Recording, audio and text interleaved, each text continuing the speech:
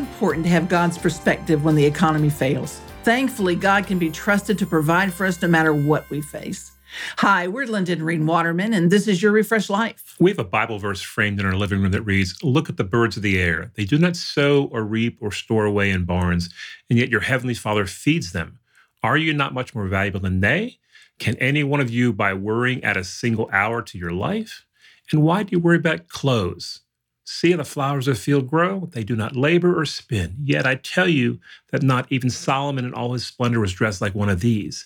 If that is how God clothes the grass of the field, which is here today and tomorrow is thrown into the fire, will he not much more clothe you, you of little faith?"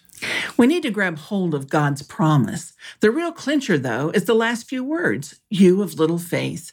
Faith really is the issue. It's tough to have faith, though, when we look at our empty bank accounts or face job loss. We've surely been in that situation. In 2008, our real estate business bottomed out and we lost everything in the Great Recession. Yet here we are 14 years later. We've watched God provide food, clothing, houses, and jobs so faithfully in more ways than anyone could imagine. It's been truly miraculous. Tomorrow we'll share how God did that so faithfully time and time again. Wondering what's really important in life right now while everything seems uncertain?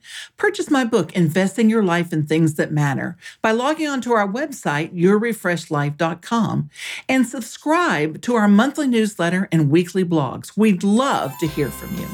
Remember, live refreshed. Share your refreshed life today.